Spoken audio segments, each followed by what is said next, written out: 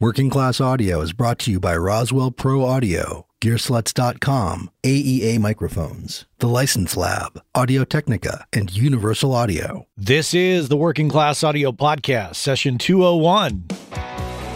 Working Class Audio, navigating the world of recording with a working class perspective. Here's your host, Matt Boudreau. Thanks, Chuck. Hey, everybody. Welcome back to the Working Class Audio Podcast. This is session 201 you're listening to. My guest today is Christopher Scott Cooper. Chris got his start as a front-of-house mixer and live sound engineer. And in the 90s, he decided to go down the path of the studio rat. So he worked for many years at the famed Music Annex here in the Bay Area, and he worked his way up from intern to chief engineer. But about 15 years ago, he chose the independent route, the freelance route. So he built himself a nice high-end studio called Blue 7 Audio, and he's kind of come full circle because he is doing front-of-house mixing again for the Fox Theater in Redwood City, and he works on various events and with bands around the Bay Area. But he definitely personifies the audio professional who has chosen a world of diversification.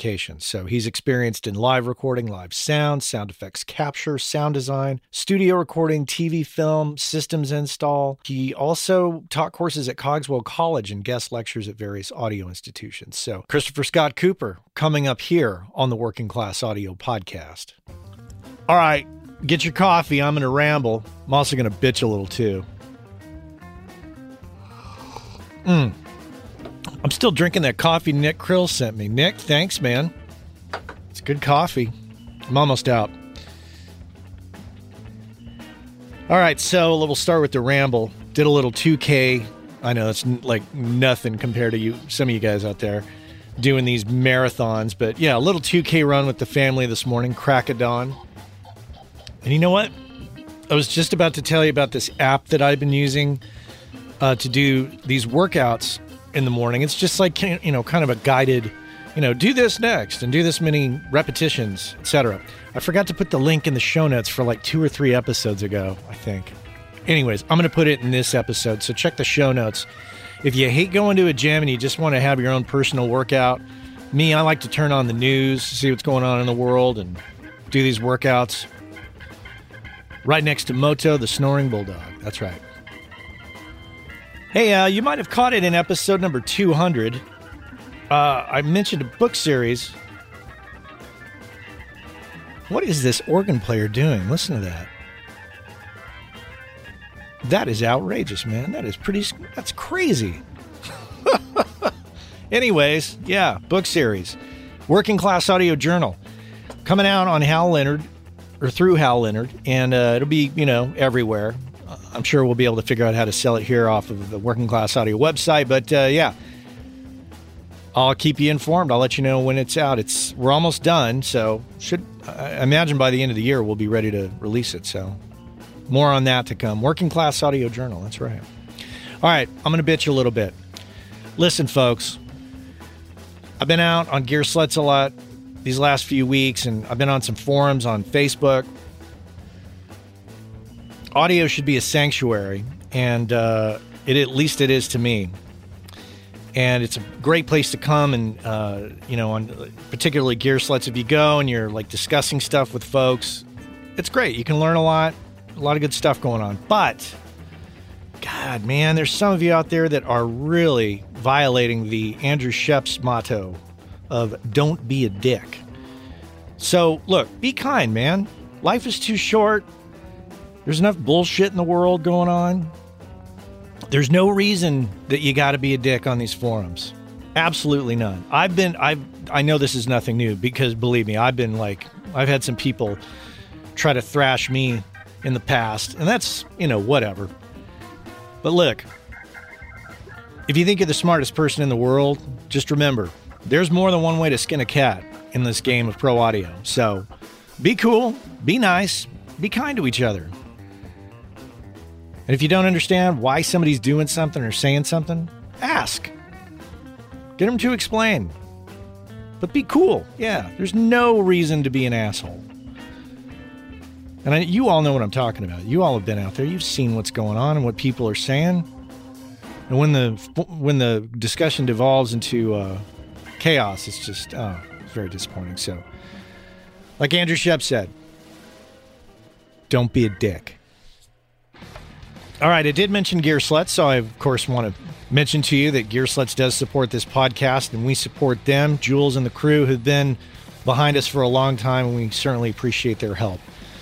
So be sure and stop by the Audio Life subforum that Working Class Audio sponsors. Great to hang out there and get some new ideas about life and all the other things that surround the pro audio world. It's not gear-centric. If you're burnt out on the gear discussion, that's cool. Check that out, gearslutz.com. Also, go on over to uaudio.com. That's Universal Audio's website. I'm actually going there right as we speak. To remind you that they do have a new promo. They always have some great promos.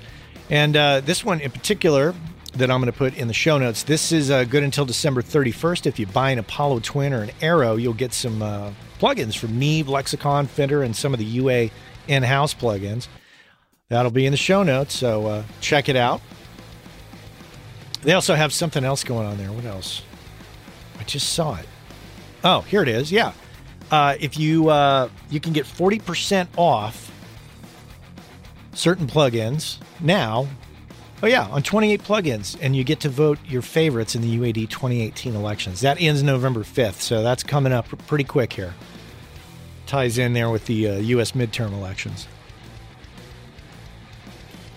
The music you're hearing, that's coming from our friends at License Lab. I love their punk rock collection. That's where that comes from. Oh, yeah. That's right up my alley. Well, so Christopher Scott Cooper's interview, we did this over at Highwire in Oakland, California. So we're sitting outside. You might hear a little bit of traffic noise. So, yeah, we sat and had coffee, had a good discussion. So let's get to it. Christopher Scott Cooper here on the Working Class Audio Podcast.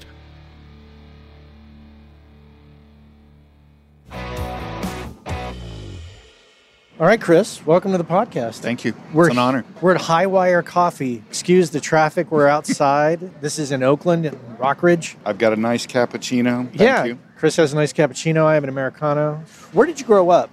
Predominantly in the Bay Area. As a child in the South, but in Virginia, in Oklahoma briefly, and then most of my life here in the Bay Area, on the peninsula. What was the pivotal moment that got you into audio on a professional level? I was playing in bands. I've been a musician since I was 5, guitar player. And I was playing in bands, and suddenly people were going, hey, can you help us with this? Can you help us with that?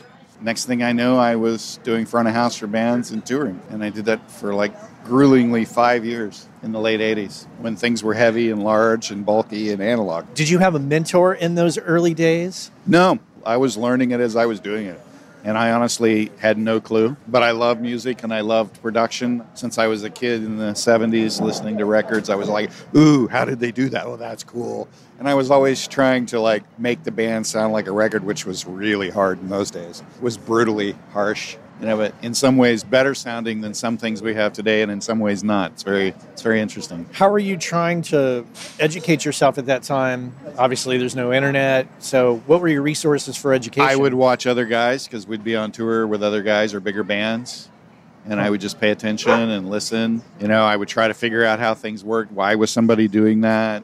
I would read whatever magazines are coming out, like recording magazines, because there was no PA or live sound magazines in those days.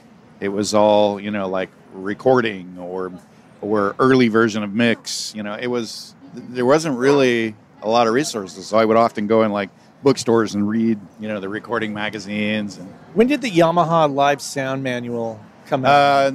That was about that period. He wrote that then, but most people in the industry didn't know about it, except unless you were involved in the AES or something, because it didn't really get published beyond that. But then I would think sometime about 89, 90, it became, because I still have an original first edition. Obviously, the audio world has grown immensely to where we're at today in 2018, but in 88, 89, 90, what was the world of audio like? Well, for live sound, it was pretty rough and tumble because you weren't making a lot of money. You were doing a lot of hard hours, lifting a lot of gear. It was a very physical kind of thing. And then mixing was always to me was always very stressful because it was trying to make something that didn't necessarily sound very good sound good. Yeah. And plus, not really having a lot of knowledge until a couple of years in, it was even harder. I was always struggling with that. I learned very quickly how to deal with problematic problems like feedback and all that. I learned very quickly about that because it was like, okay, how do we control this? What do we do? What do we need to do? And I would experiment. I'd often, if I had time, I'd set up systems and test them right then and there, Before band got there for sound check, I would just be like purposely making things feedback so I could figure out what was going on. Did you spend a lot of your time thinking about setups and how to make them better? Still do. It's a disease because I still do live sound now. It's like I've come full circle. I'm doing it again, but it's like so much easier now. So much nicer. Yeah, the tools at our disposal these days are so much more advanced. It's amazing. Well, did you grow tired of doing live sound? Oh, yeah. I burned out on it after 5 years. I'd always wanted to be in the recording side. When I was about 15, I had a reel-to-reel 4-track I bought and used and refurbed and figured out how it worked. I didn't have any microphones, so I was using a pair of headphones in reverse, which I still do on some things. Or I had a 58 or something, something cheap. I would just record things I was with my friends, and it was very rudimentary. I wish I still had some of that stuff. I have no idea where any of those cassettes or anything have gone, or those reel-to-reels. But I started doing that, and I was always interested in production. So in about 1990, I'd had enough of the live thing, because when I wasn't doing that, I was doing contracting work. I was construction or plumbing or solar or something like that, or trying to play in bands and trying to get something going. And I said, you know what, I need to do something different. And I was actually recording my first album at a little studio in Redwood City called Dragon Studios, which was run by Charlie Albert. And he says, well, you should come intern. You have a lot of experience. And I started interning there, and 2 months later, he's like, well, yeah, the studio's closing, and I'm moving over to Music Annex, because I'm now the manager over there. What was going on was Dave Porter, who owned the Annex, he was going around and buying up all the little competition studios to get everybody to concentrate on the Annex. It was a very shrewd move, a bit brutal, but that was what he was doing in the late 80s, early 90s. So I started interning at the Annex in full-fledged 5-room facility with like 20 employees. I mean, this place was an interesting place when I came in, and it became even busier and more bustling in the years following. And Music Annex, for the listeners, is located south of San Francisco. Menlo Park. Doesn't exist anymore. It's gone. But was there for many years. From 1978 till just about 3 years ago. Wow. Yeah. Long history. So tell me about your time at the Annex and people you learned from. That was a lucky stroke, because it put me in the new dawning age of digital, which was all happening in Silicon Valley. Obviously, Opcode, my good friend Chris Hallaby, who ran Opcode, and Chris Bach, who ran Audio Media, or as it became Digidesign, were 2 buildings away. I worked with them. I've been working on Pro Tools since 1991. And when I built a studio for Chris Bach at Digidesign, and my mom worked across the hallway at a different company, and one of my high school girlfriends was their receptionist, and I was working at the Annex 2 buildings away. It was this weird little... It's a very small world. We're a very small world. It was very pivotal. When I came into it, the whole notion of recording 2-inch and all, it was fairly new to me. I was kind of a late bloomer in terms of that, because I'd been out, doing live sound. I'd been in studios, I'd seen, but I didn't really have much experience with it. So very quickly, I pretty much was living at the studio, because not only when they discovered that I could do contracting work, it was, we can put him to work.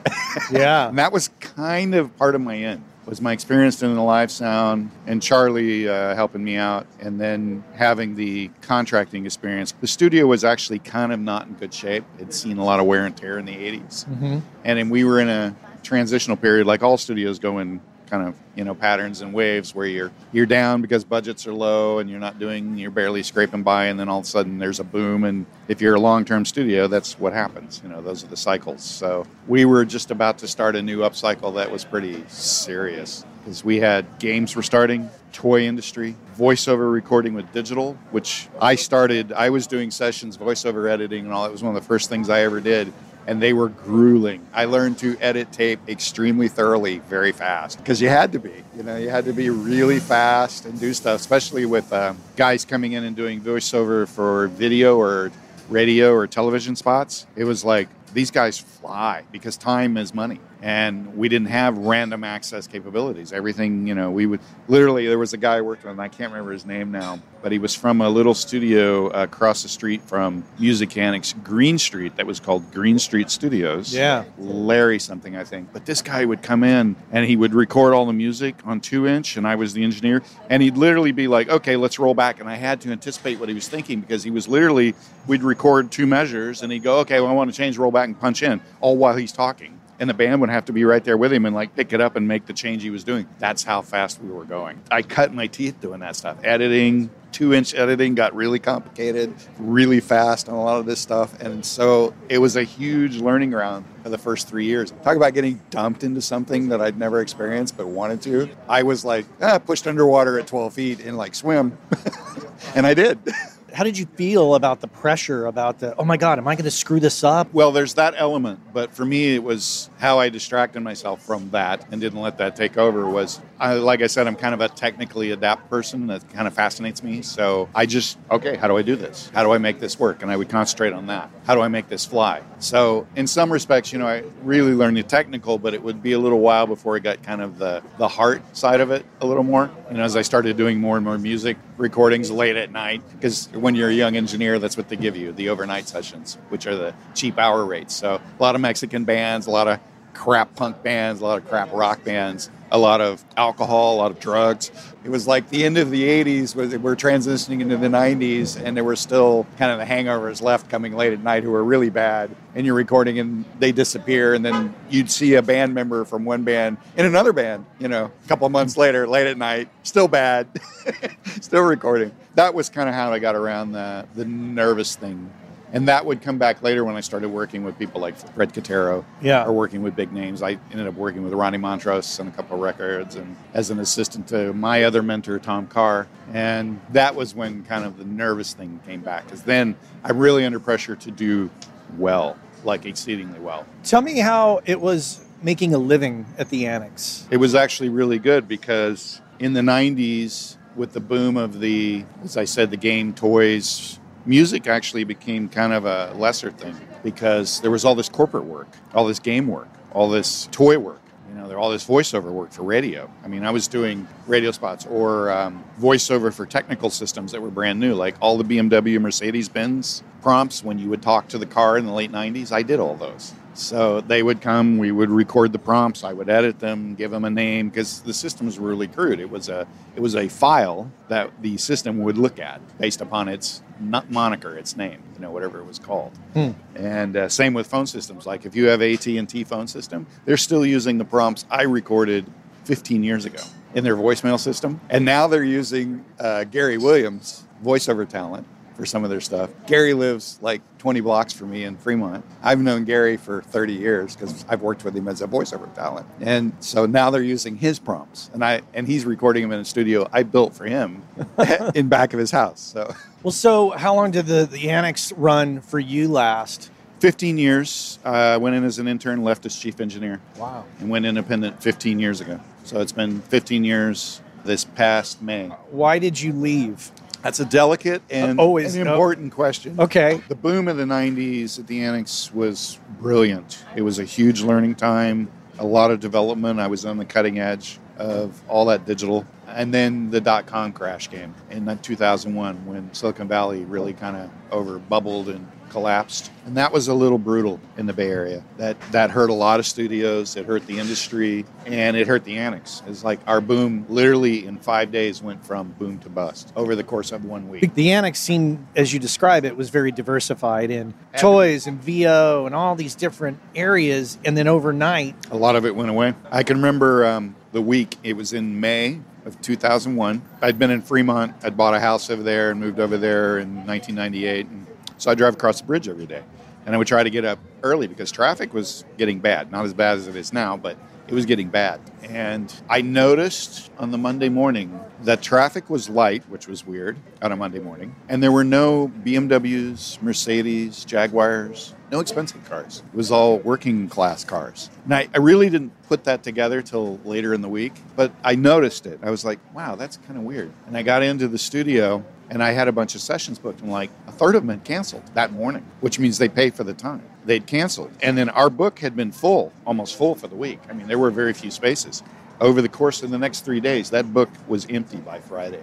And we were getting calls from people we didn't know at advertising agencies, like an intern or something, canceling sessions. We'd call the agency back, and the number would be disconnected. It was all these advertising agencies out of Chicago and New York with branch offices in San Francisco and LA, and they were closing them up because advertising dollars were disappearing that fast. And all this corporate work was disappearing. Radio, voiceover work was like vanishing out the door. It's like a domino effect. It was huge, and it was fast. It was scary fast.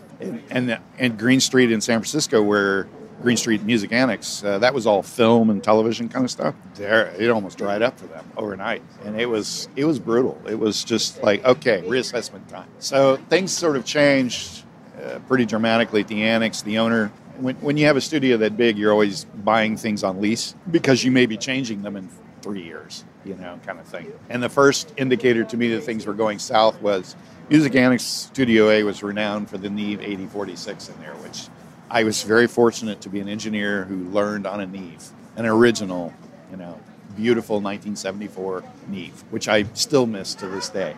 That got sold. And I literally was the guy like taking it apart, removing the glass between the control room and the studio because it wouldn't fit through the doors, and getting a crew together to lift it through and take it out the back entrance, what we called the rock room, which was a big concrete room. And I was like, okay, so what's going in here? And we put a Euphonics CS2000 in there, which just, I loved mixing on that console, but recording on it, it wasn't the same, It was, when I saw that happening, and then the owner comes to me and he says, I want to sell some equipment. Do you want anything? Look through stuff because I need to sell some stuff. And then he comes to me within a few months of that and goes, interested in buying the studio. Oh. And he was literally, because he knew I had some money because I had equity in my house. The value of my house had gone up. And I had been looking at the notion of building a small room at home just to mix in. And it was like he was offering me a 5-room facility, which at one point it had like 20 employees, was now down to like 7 or 10 employees, for pennies on the dollar. And I seriously looked at that, and I remembered one thing I'd said to myself very early on when I finally realized about studios and how they work. Never own and run a recording studio because it's a nightmare.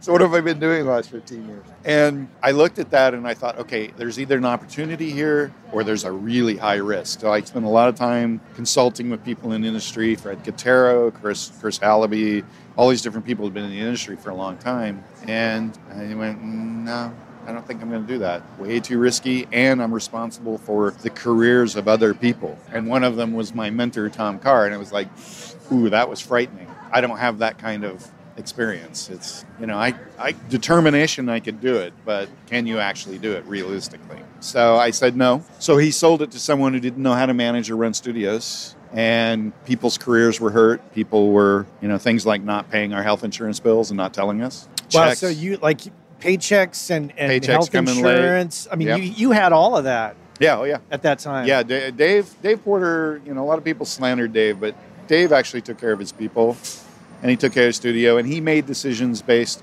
for the most part, sound business decisions. They weren't necessarily what we as the engineers, creatives wanted, but, it was what had to be done. There had to be a decision made. And I'm still really good friends with Dave. I mean, he's in a completely different industry and doing fine. Do you feel like you learned a lot about business from him? Yeah, I did. I learned a lot from him and several other people there. I'd had a contracting business when I was like 21. I had my contractor's license and was running a business and failed miserably when I shouldn't have. I was working all the time, but I failed because I didn't know how to run a business. So you ended up getting out of there. I had to make the decision. So fortunately, I could kind of do the soft leave where I still did work there because I had a lot of clients. Some of them I still work with 25 years later. And in fact, I just did, believe it or not, I'm still doing radio spots. I just did a radio spot last Thursday with a client I've had for 25 years from the Annex. He's still doing stuff and I'm still doing radio spots. In those days it would have been like 2 or 3 hours. Now it's like an hour and a half and we're done. I've already edited it, already done everything. It's already put together. We just go, So, yeah, I made a decision. I looked around and I went, okay, things are not good in the industry. Things are changing on 2 levels. You have the big industry, big studios struggling. because of economics, and the changing internet brought change, but also the availability of good recording equipment, cheap, changed things. You still needed a professional to do things, you still do. And then a studio not being well managed, a big studio in a tough time. And it's like, yeah, I need to do something on my own so I don't have to deal with that. So I started out building a control room in an ISO, thinking, I can do mixing here and a few overdubs.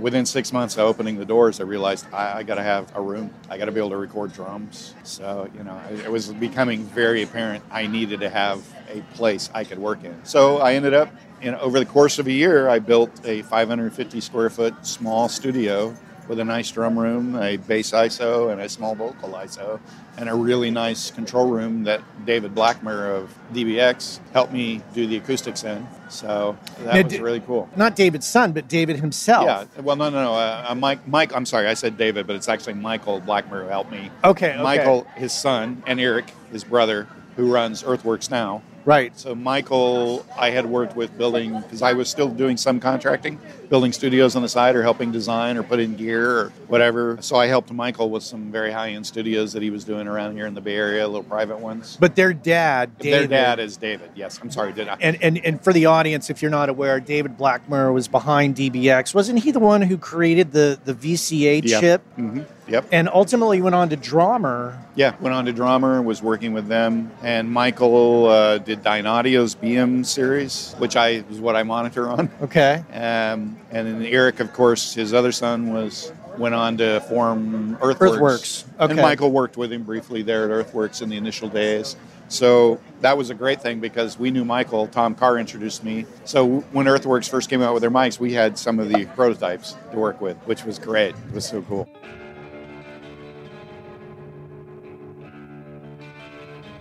Okay, I want to make sure that you're aware that our friends over at AEA Ribbon Mics have just introduced a brand new microphone into their lineup. I'm super excited about this. I've known about it for a little while, but now I can talk about it. I'm talking about the KU5A. Now, I don't have one yet, but I'm going to get my hands on one, and we'll be able to listen to it on my voice. I'm super excited about that. Let me give you the facts. This is what I do know. Super cardioid polar pattern. And that's different because a lot of ribbons are actually most ribbons are figure of 8, but this one is super cardioid. This one can be used outside and in live use, believe it or not. And it's got active electronics inside with a custom transformer, so you don't need a special mic preamp to use with ribbon mics to really make this thing shine. It's got an integrated high pass filter, and it's got this built-in yoke, so it's you can screw it right on the stand, and it's made in the USA. Now, this whole thing is kind of groundbreaking because, with regards to ribbon technology, it's got this acutely focused directionality that rejects bleed from other instruments, room reflections, loud ambience in the studio and on stage. So it's relying on these really sharp nulls to reject unwanted bleed, and I think that is going to be a great asset to this. So I'll put a link in the show notes. You can check it out. I'm excited about it, and if you're a fan of ribbon mics at all, I bet you're going to be excited about it too. So check it out. It's going to be at aearibbonmics.com, and there will be more information to come, and we'll get a mic, and we'll try it out here on the show. Yeah, I think it'll be great. KU5A from AEA Ribbon Mics. Yeah.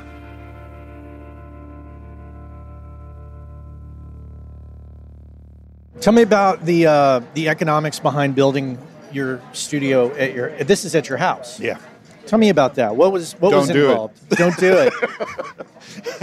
I was lucky in that I had experience as a contractor, so I knew what needed to be done. And by that time, I had built or helped design probably about 15 studios. So that was helpful. If you're going to do this on your own, you're going to spend a lot of money because soundproofing, and this is where most people get hung up, soundproofing and acoustic treatment are two different things. Yep. And soundproofing in a small space is very difficult. Soundproofing in a city full of, low rumble is even harder. I'm fortunate. I live on a busy street, but my studio sits at the back of a fairly deep lot. So I was able to, in a small space, do a fairly good job of acoustic isolation. Can't beat out Harleys and helicopters, but, I can get most things. It was expensive. It took a year to build. It's funny. I still look around like, oh, yeah, I never finished that. It's been 15 years. It's a tough thing, to be honest. Probably about $100,000 between building and getting all the wiring and everything in. And one of the things that helped was Dave Porter sold me the DDA console, which we had just recapped the year before in Studio D for $3,500. I loaded it in the back of my pickup truck and drove it over the bridge. It was sticking out the back because the thing weighed about 300 pounds. And I had that until 2012 when it needed recapping again. And I went, no, I'm not going to do that. And I sold it for $3,500. Wow.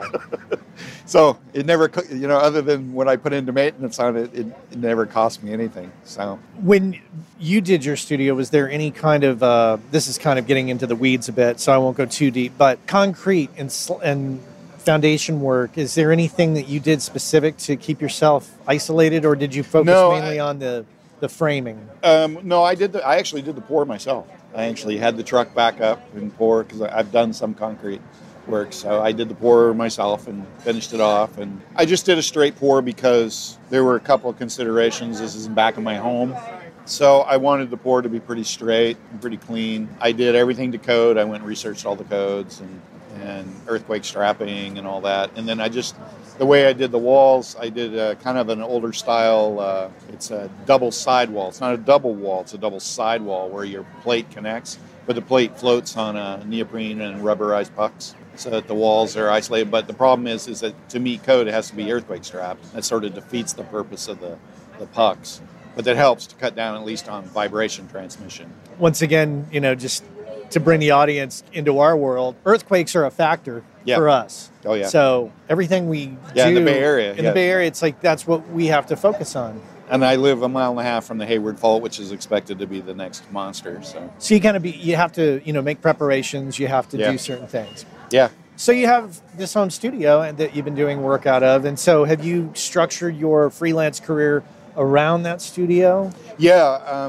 One of the things you were asking earlier about learning about business, one of the things I learned very early on, diversification. If you're going to survive in this industry, you have to be diverse. So I'm not bragging, I'm just being realistic here. I'm probably one of the most diverse people in our industry because I've worked, at least in the Bay Area, because I've worked in building, wiring, refurbing consoles, managing studio, recording of all kinds of audio, you name it, at some point or another in time. I've done something, film, TV, games, toys, music, sound capture, or sample capture out in, the real world, and ambient recordings, and I've done those things, in some form or another over the years. Almost, kind of like, here's the lake, and I'm dipping in the top in different places, and that helps to kind of do the overall picture. That doesn't necessarily mean that, going to be successful at everything or, really good at everything, but at least, I understand the basics of the concept and do what's necessary to do different things. So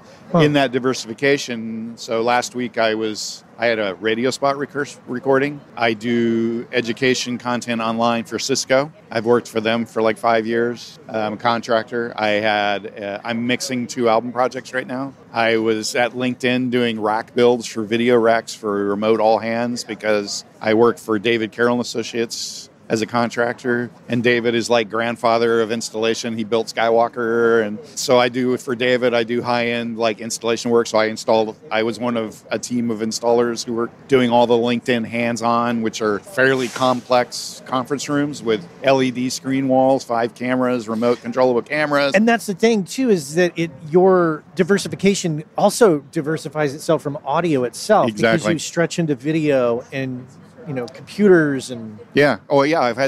Computer technology. I know nothing about programming, but I've learned. I've had to teach myself, It's like when the internet came along, I learned HTML by, I can copy and paste that, and that'll give me what I need, How do I put these things together? Oh, yeah. I see. I get it, Based on what you just said, what would be your overarching mantra about survival? Because, you can diversify, but you can also become distracted by trying to take on too much. How do you really distill that down to, wow, what gigs should I take? Should I turn this one down? Should I take this one? Where's this one going to lead? That's a funny question, and it's a little debate I have with myself. One of the things I learned from Charlie Albert was, okay, we can't necessarily do this, but this is a really good job with a lot of money. So we learn how to do it in a very short period of time. And we get good at it, and the client doesn't know. And we deliver a good product. And anybody in the industry who's doing David Carroll, doing installs, studios taking on new technologies, it's That's what you do. You get in there, you sell it, and then you come back and go, okay, team, guess what we're doing? Wait, we don't know how to do that. Well, we're going to learn. Yeah. You guys sell pizzas? Yeah. Yeah, we sell pizzas. I think there's a Simpsons episode where somebody calls, I think, Moe's or something, and you guys do pizzas? Yeah, we do pizzas. Yeah, he makes donuts into pizzas. How do we figure out how to do pizzas? Yeah, so be curious is what I have to say about that. Be willing to read and learn. Be willing to, try your hardest. And there is an advantage for a lot of kids these days with the internet. That's also kind of a disadvantage because you can see somebody doing it on a video and think, ooh, that's going to work for what you're doing, but that may not apply in your situation. And that's something, we haven't talked about, but I was teaching too. I taught at Cogswell for 3 years, live sound and recording. And those kids, they're learning in an environment where it's not like how I learned with mentors in a room doing recording, for real. So there's a danger inherent in, let's go online and look and see what Tom Lord Alge's doing. Well, he's doing that, but that works in that situation and that song. Is that going to work in your situation and your song? Or if you're putting together a complex conferencing system, who are you going to use? You're going to use a Cisco system? You're going to use a QSE QSys system? Or are you going to design your own system? Do you know what you're doing? Do you know what all the needs are? And so, you got to be curious and you got to learn. You got to read. You got to research. You got to do homework. But what do you think about the state of mentorship in this day and age?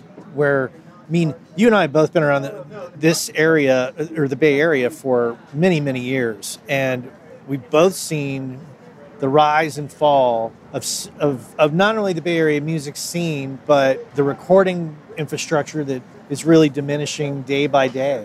I don't think there is much mentorship. And I'll mea culpa here. It's like I would love to do that, but because of that diversity we've been talking about, at my studio, it's not practical. My schedule changes so much constantly. And you can't have, kids got to get there and they've got to be ready to go. And, we're not doing that today. That's kind of tough on them.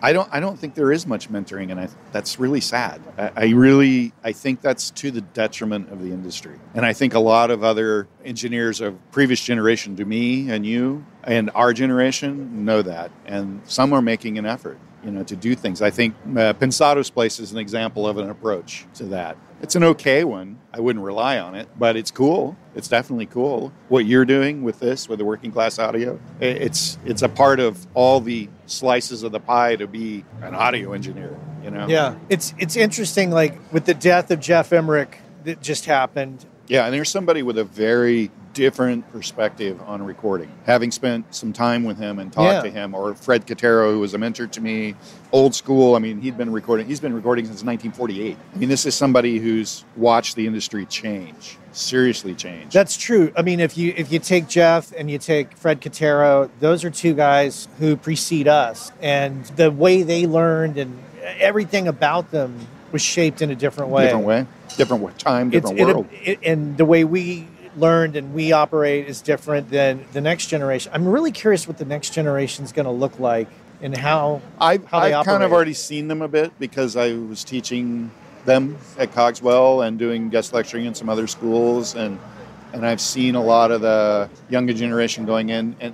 And what's interesting is games has kind of become the focus again. It wasn't in the late 90s because technology was changing enough to allow better audio. And now it's changing in because now DSP and programming has completely altered that whole industry. Kids are going into that as programmers, not so much audio engineers. So it's a very different slant on it. Mm-hmm. And they look at problems in a different way than we do. I can use this plugin to do that. And that's a cool thing because that's where the industry is going. The kind of things that are going on in terms of DSP power and abilities. It's amazing the abilities we have just in the last 3 years. But it's also dangerous in that they don't have the foundation of the Freds and the Jeffs and the Al Schmitz and, these people, Elliot Shiner. These are people I admire because they learn the hard way in rough conditions and did a great job and are still doing a great job in their 70s and 80s. And I'm not sure the kids are going to have that. I think the world is going to change for them so dramatically that it's going to also alter the kind of art form that comes out. Whether that's a good or bad thing, that's debatable. That's an esoteric question. But I think on the downside of it is that they're going to forget the reasons why these things are designed the way they are now. And so when I was teaching, I made a conscientious decision to start them in the analog world on a tape machine and go, here's why we do this. This is why we use a DSP plugin that adds saturation to something. Here's why we do that, because it changes the tonal structure of what's going on in a good way, but you can overdo it. It's a subtle thing, and I'll be honest, the kids don't understand subtle. Things are a bit extreme with them, and it's like, and I hear it in some of the modern music, particularly like the EDM and all that.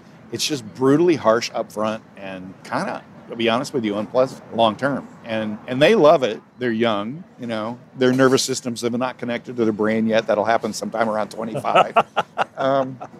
But when they look back on it, none of that will be memorable. I don't think it'll have the the retention that the music we listened to as a kid.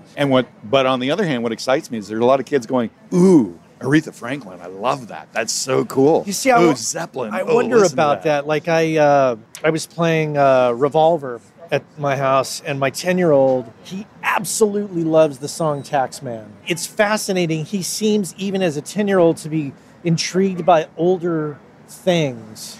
This goes back to what I was just talking about with the EDM and everything so up front. There's no dynamic, therefore no depth. And you lose a lot of harmonic and content that way. There's a lot of, when you got space and things and dynamics, it allows things harmonically to be more open, more listenable.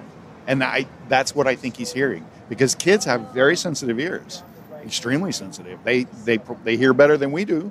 And I think that's what they hear. They hear that depth and that color, and they're like, ooh, that's really cool. So you've made it this far in life, and you're still doing audio.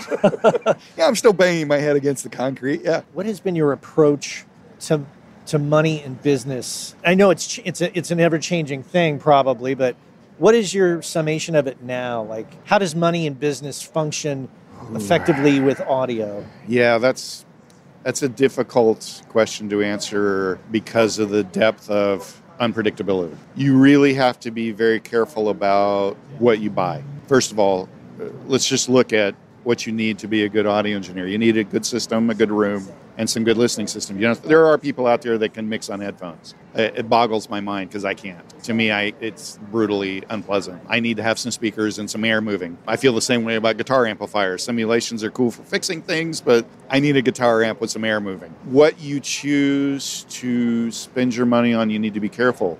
And if you're patient, I know that's a tough word for anyone under 30, but if you're patient and watch, all of the things you want, you can get inexpensively out there. I refurbed my studio in 2012 through 2014, serious upgrade to a little SSL console and a new Pro Tools system HD, and it was just a matter of paying attention, looking online. And this is the great thing about online. Looking, hey, I need these interfaces. They're $4,000 a piece. And yeah, I can't budget that. Pay attention. Ooh, here's one on eBay, brand new in the box. Somebody ordered, didn't need for a job. Bingo, $2,000. I got an HD interface. That kind of thing, For years, not so much anymore, but for a long time in the mid-2000s, I was wheeling and dealing on eBay like crazy. Buying old gear, refurbing and selling, or buying gear that was broken and just refurbing it and selling it on eBay for twice what I was paying for it.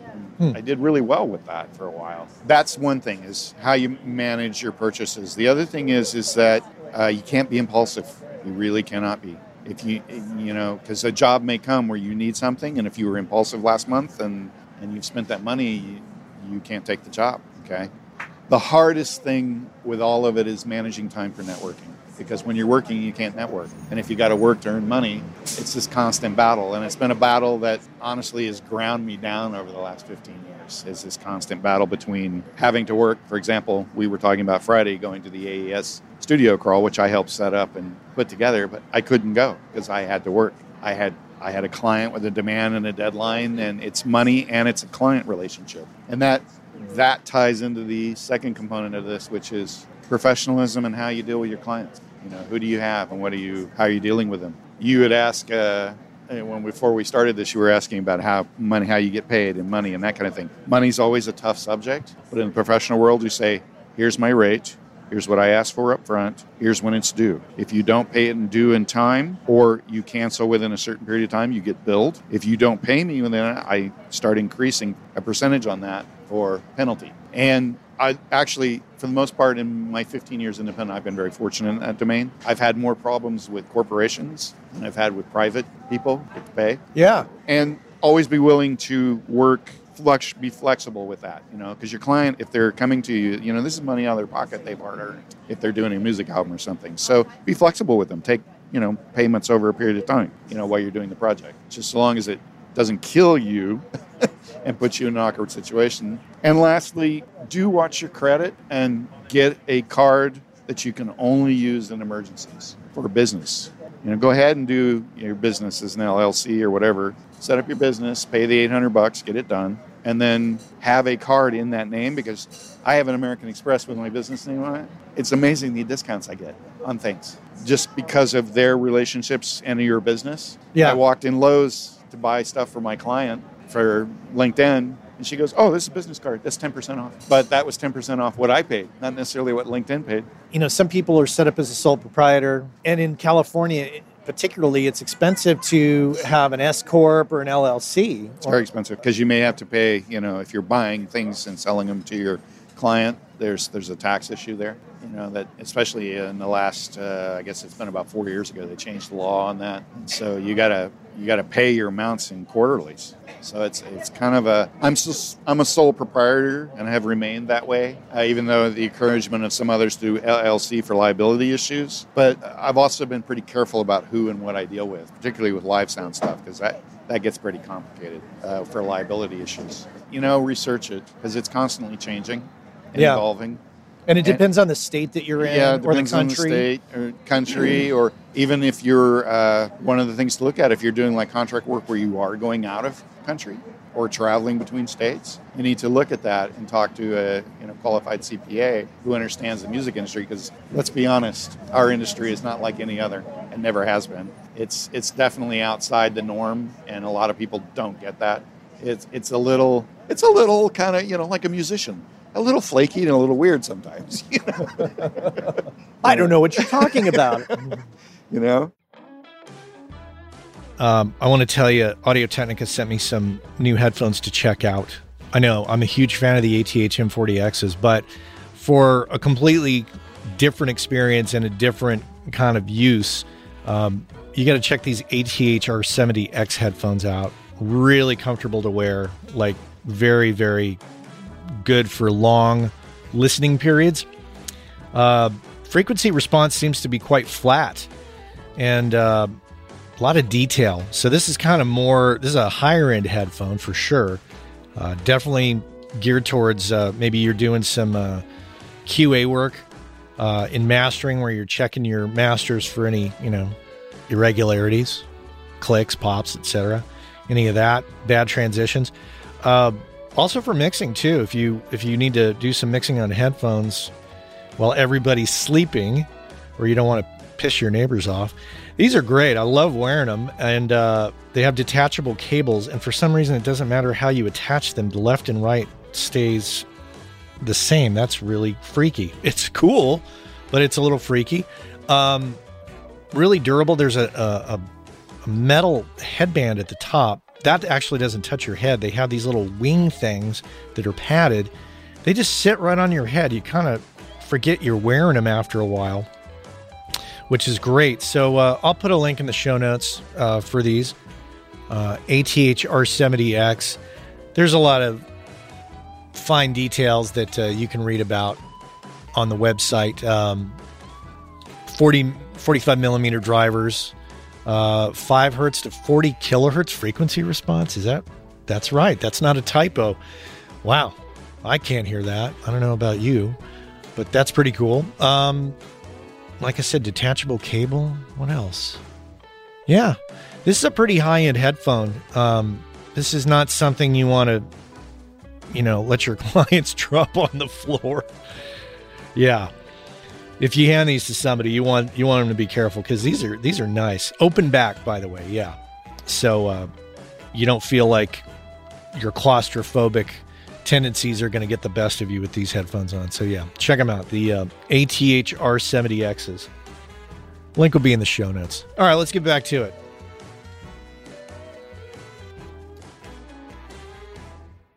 You talk about liability. Have you ever known an audio professional to be sued? I was involved in an incident in when was that? 20 years ago. Yeah, late 90s.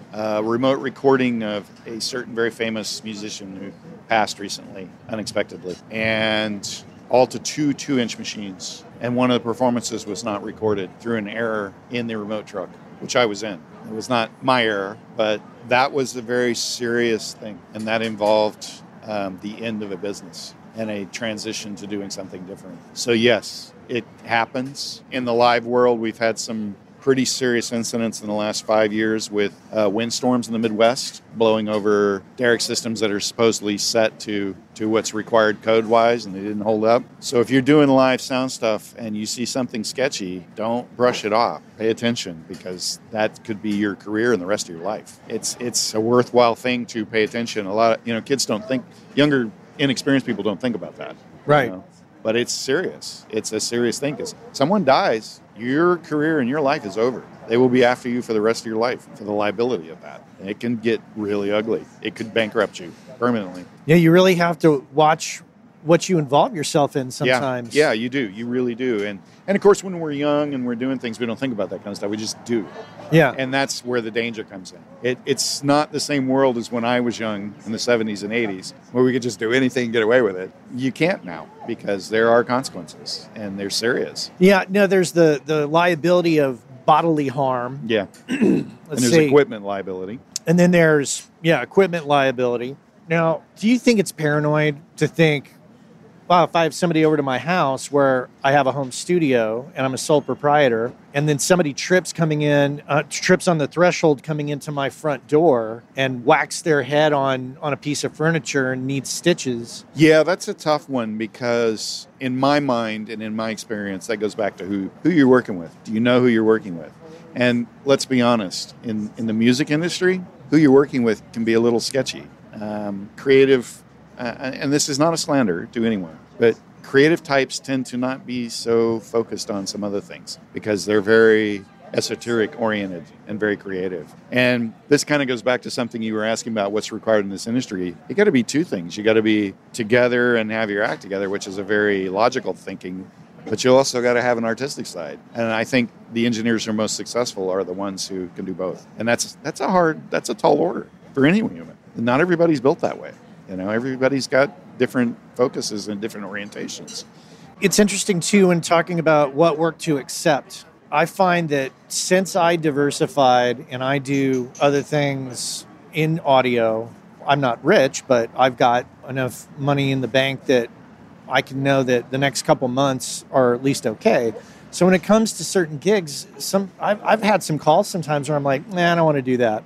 For me, it's just because of years of experience. I have a gut feeling about someone when I'm talking to them on the phone. If that gut feeling rings, I'm like, yeah, okay. So my rate just went way up. I don't want to be discouraging to them or rude, but there are ways to politely discourage someone you don't want to work with, and raising your rate is one of them.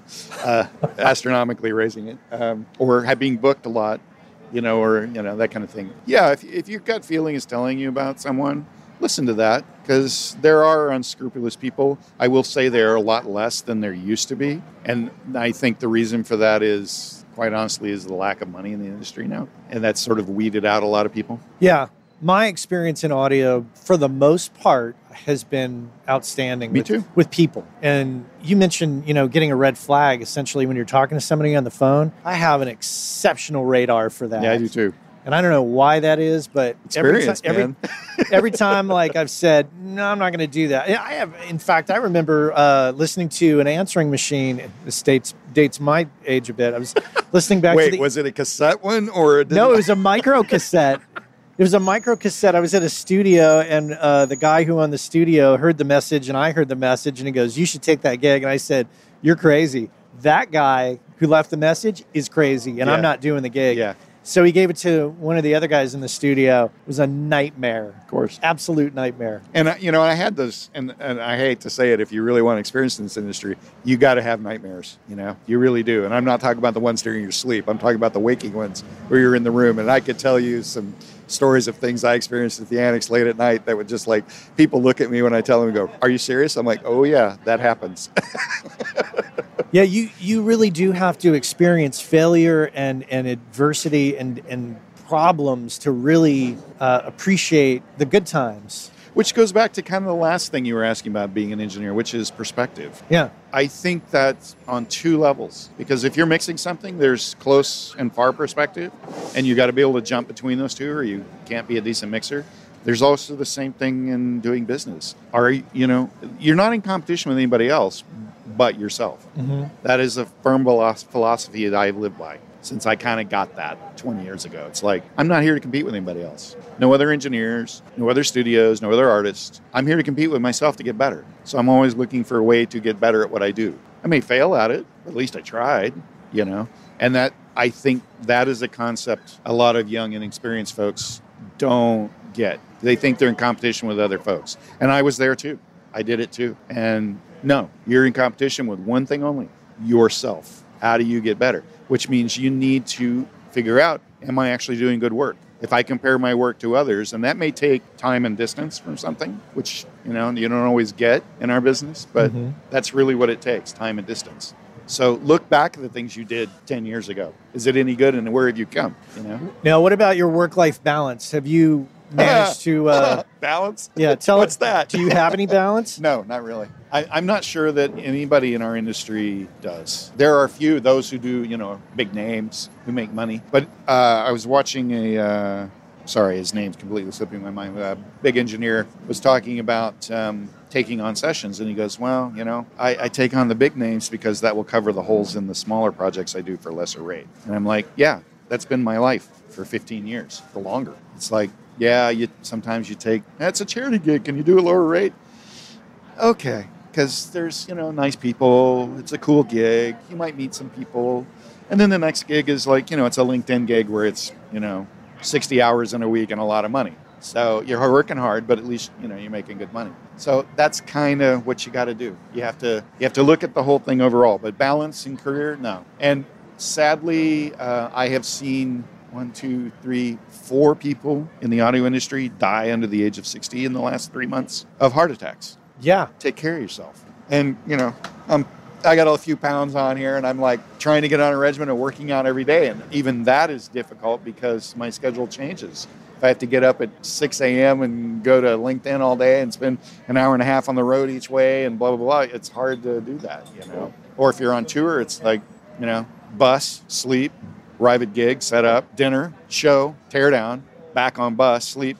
When do you work out and take care of yourself? So eat well, party a little, don't get crazy. There's a day for that. And take care of yourself, because if you don't, you're going to be dead by the time you're 50 or 60. Yeah, because it's a lot of sitting around. It's a lot of driving. It's a lot of sitting in front of computers. Low heart rate, kind of things, No cardiovascular. I'm going to include a link in the show notes, and I should send you this as well. I found this app that, if you are one that doesn't really want to go to a gym and you want to... Like most of us engineers? Like most of us. And you want to kind of privately take control of your body through some kind of workout. I've been doing this abs workout each morning, and... it's just an app that, basically tells you what to do. It's just like, okay, 20 jumping jacks, let's go. And, blows the whistle. And it's been great for me so far. Yeah, who needs people anymore? Computers can run your life now. That's right, yeah. Let this AI turn you into someone with six-pack abs, yeah. Thank you so much for coming to meet me for coffee and great conversation. Thank you. Yeah, man, it's an honor, and it's nice to see all these other people, including some of my ex-interns that you've interviewed. Really? Who are engineers on their own. Yeah, Jay and Ian Polici. Oh! Those two are so awesome. They are. They are so awesome. Well, great to talk to you. Great to see you again, and thanks again for being on the show. Thank you very much. Appreciate it. Christopher Scott Cooper here on the Working Class Audio Podcast. Want to thank you for being here with me today and listening. Also want to encourage you to stop on by the Working Class Audio website. maybe click on one of those sponsor links because those folks help make the podcast possible. I'm talking about Universal Audio, AEA Ribbon Mics, Audio-Technica, Gearslutz.com, Roswell Pro Audio, and the License Lab. I want to thank Mr. Chuck Smith for his voice, and I want to thank Mr. Cliff Truesdell for the music. Where's the music, Cliff? There it is. All right, and I want to thank you once again for being with me each and every week. Spread the word, tell all your friends, get out on social media, tag us, do whatever you got to do, but yeah, let everybody know.